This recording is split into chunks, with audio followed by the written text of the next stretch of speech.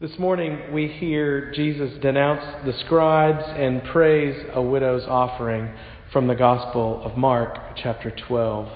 It is a familiar story, it's an important story, and one that I hope will either encourage you in how it is you feel like you are living or challenge you to step up in faith in the days ahead. Let's consider those things, and let's listen to the Lord as we turn to the Gospel of Mark, chapter 12, verses 38 through 44. As Jesus taught, he said, "Beware of the scribes who like to walk around in the long robes and to be greeted with respect in the marketplaces and to have the best seats in the synagogue and places of honor at banquets. They devour widows' houses, and for the sake of appearance say long prayers. They will receive greater condemnation." He sat down opposite the treasury and watched the crowd putting money into the treasury. Many rich people put in large sums. A poor widow came in and put 2 small copper coins, which were worth a penny. Then he called his disciples and said to them, "Truly I tell you, this poor widow has put in more than all those who are contributing to the treasury. For all of them have contributed out of their abundance.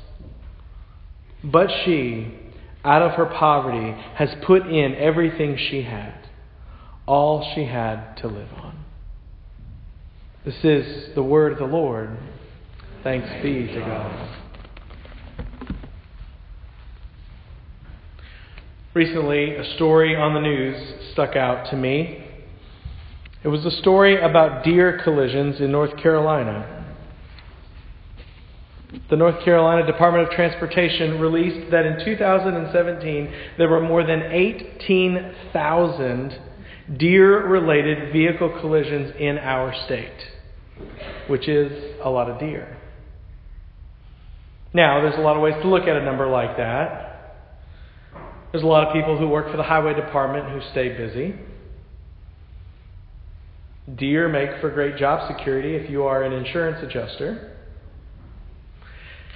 And for some of us, deer impose a significant amount of unplanned car shopping. Yes, I'm among those. Oh, everything is fine, except for the car shopping part, which, if you remember the last time you went car shopping, is kind of a pain. And let me take an aside to apologize for the fact that I come from a family who sold a lot of used cars in our past. So I know a lot of those tricks, and I'm sorry about that. But if you've been car shopping recently, it's actually remarkable what's included on a vehicle that even the preacher can afford. Lane departure warnings, blind spot warnings, backup cameras, satellite radio, speed-sensitive cruise control, automatic windows and wipers and seat warmers and seat coolers and phone chargers and screens with apps. The last time I bought a car, an app was something you got at Chili's, not on your phone or in your car.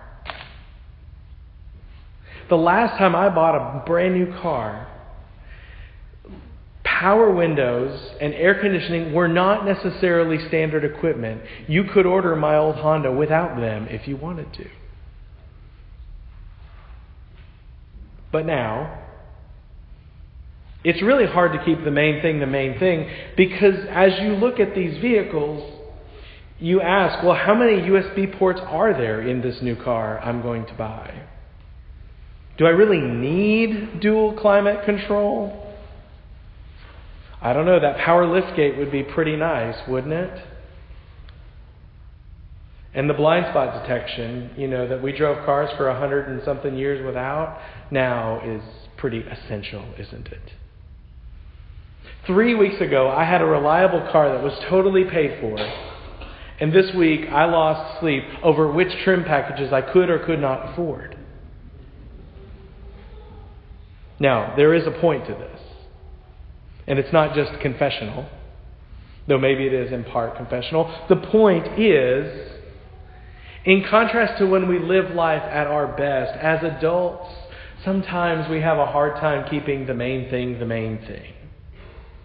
Sometimes we're really good at convoluting and complicating things. And if my hankering for dual modes of X drive is any indication, I am among them at times. That's why at least I need to hear a story from the Gospel of Mark every once in a while. When it comes to the stories of Jesus, like these two in the Gospel of Mark, when it comes to the essence of our faith, it is in keeping the simple things simple. And that means offering our best or our all to God. No matter what offering our all means.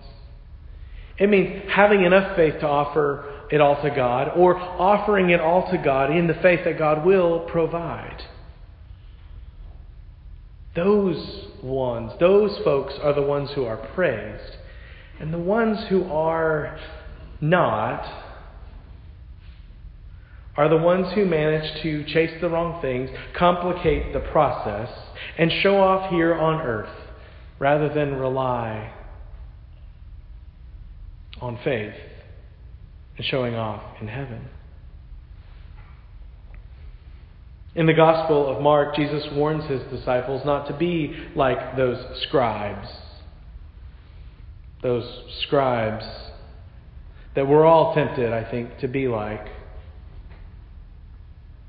I don't know if they were trying to be ruthless or corrupt. I'm sure some of them were, and I'm sure some of them weren't.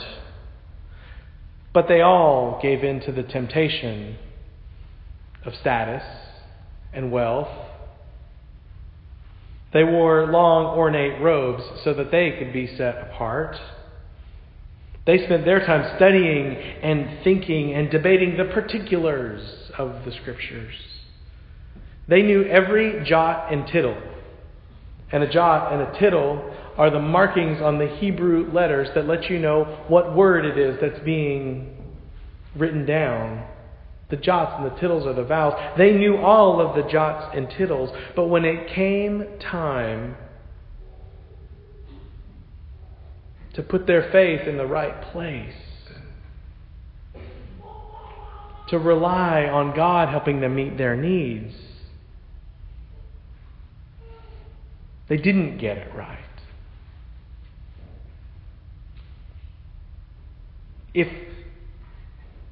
If car shopping is about scribes and widows, the scribes knew everything about USB ports and video screens, but didn't really know whether the car ran very well at all. They focused on the wrong things. And Jesus, Jesus, makes the hero of the story the one that we would, of course, least expect, doesn't he? The widow is the exemplar we are to follow. The widow who doesn't have very much, yet chooses to give all that she has to God. She not only put everything she had in the treasury at the temple, but in doing so, she's putting her faith in the God who promises to provide and taking her faith out of herself. She believed so much in God that she gave sacrificially through the temple or the synagogue or the church. She gave every bit she had. And it's really hard for us to imagine that. It's hard for us to take a step back and think about it, because this passage is so easy to just breeze through. But here are the disciples and Jesus. They're sitting there across from the treasury. They're watching everybody do their thing, and a lot of them are doing their thing to show off. And this poor woman, who literally doesn't have 2 nickels to rub together to her name, throws everything she has in the receptacle. She believed in God so much that she had no fear of giving away her last penny because in faith she knew that God would help provide. She had a deep and living faith that may have known that though the way she was respected or not publicly might not have made she was lauded, privately, the actions that backed up her faith spoke volumes. She gave it all to God, but the scribes and the wealthy folks who threw lots of money in gave almost nothing. They were deeply concerned with what they did, how they did it, who they influenced, what they knew, how they were looked at. But their faith, it wasn't real, it wasn't deep. It probably wasn't very alive, or it wasn't very alive based on the offering they made back to God at the temple that day. Even though they knew every jot and tittle. I don't know if they believed it. And though faith is not a zero-sum game where you're an absolute winner or an absolute loser, the reality is a passage like this forces us to ask the question about ourselves as it relates to how we relate to God. Which one am I? In a devotional book I use, Josh Dubois wrote a brief devotional about handling what we have. It's based on Proverbs 13, and some of what Danny prayed in his offertory prayer are echoed here. Proverbs 13 says, "The ransom of a man's life is his riches, but the poor do not hear rebuke." Dubois writes, "If we're not careful, wealth can literally hold us hostage. We become hostages to growing it, protecting it, and shielding it from loss. The fact of having wealth does not harm us, but held too closely, our riches become our ransom. Let's pray and ask God to help us avoid this bondage. If now held captive, if now they hold us captive, let's ask God to help set us free." And then the simple prayer is this: "Dear God, let me not be held hostage by money or material things. Let me know the freeness of a life lived in you." All around us, we are tempted and distracted by many things which are not the main thing. It's easy for us to run around using spiritual language about how blessed we are and celebrating how much God has given us. But when it comes to the tangible ways we express that commitment, do we back up our language? Some of us do. But do all of us?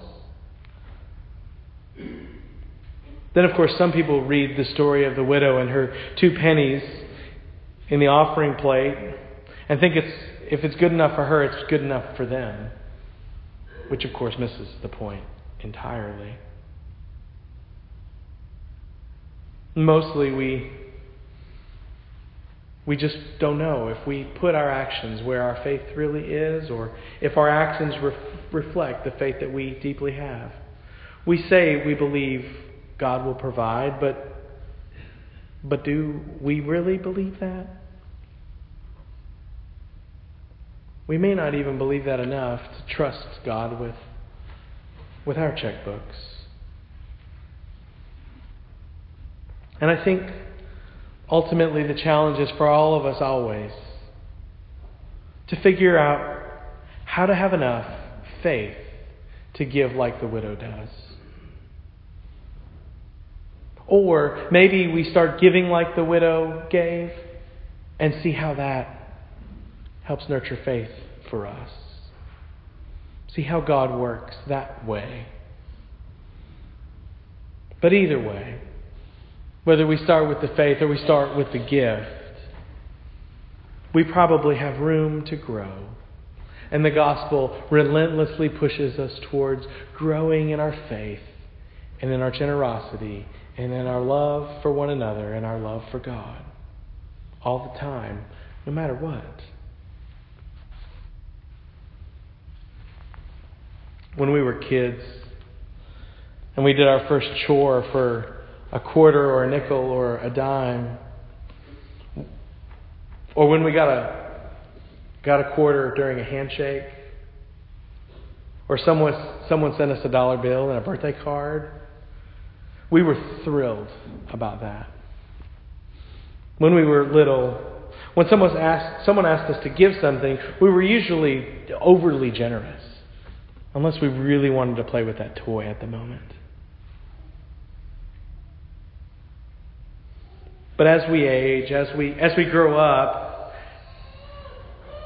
we get distracted. We get like the scribes. We never dreamed as kids to be like Warren. That's all right. It's sweet, Nora.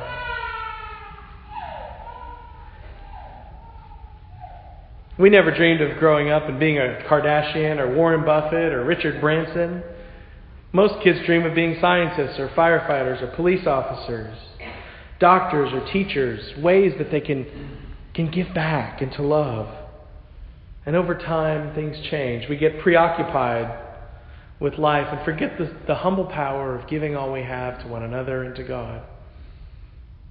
And we fear that if we give away most, there won't be enough.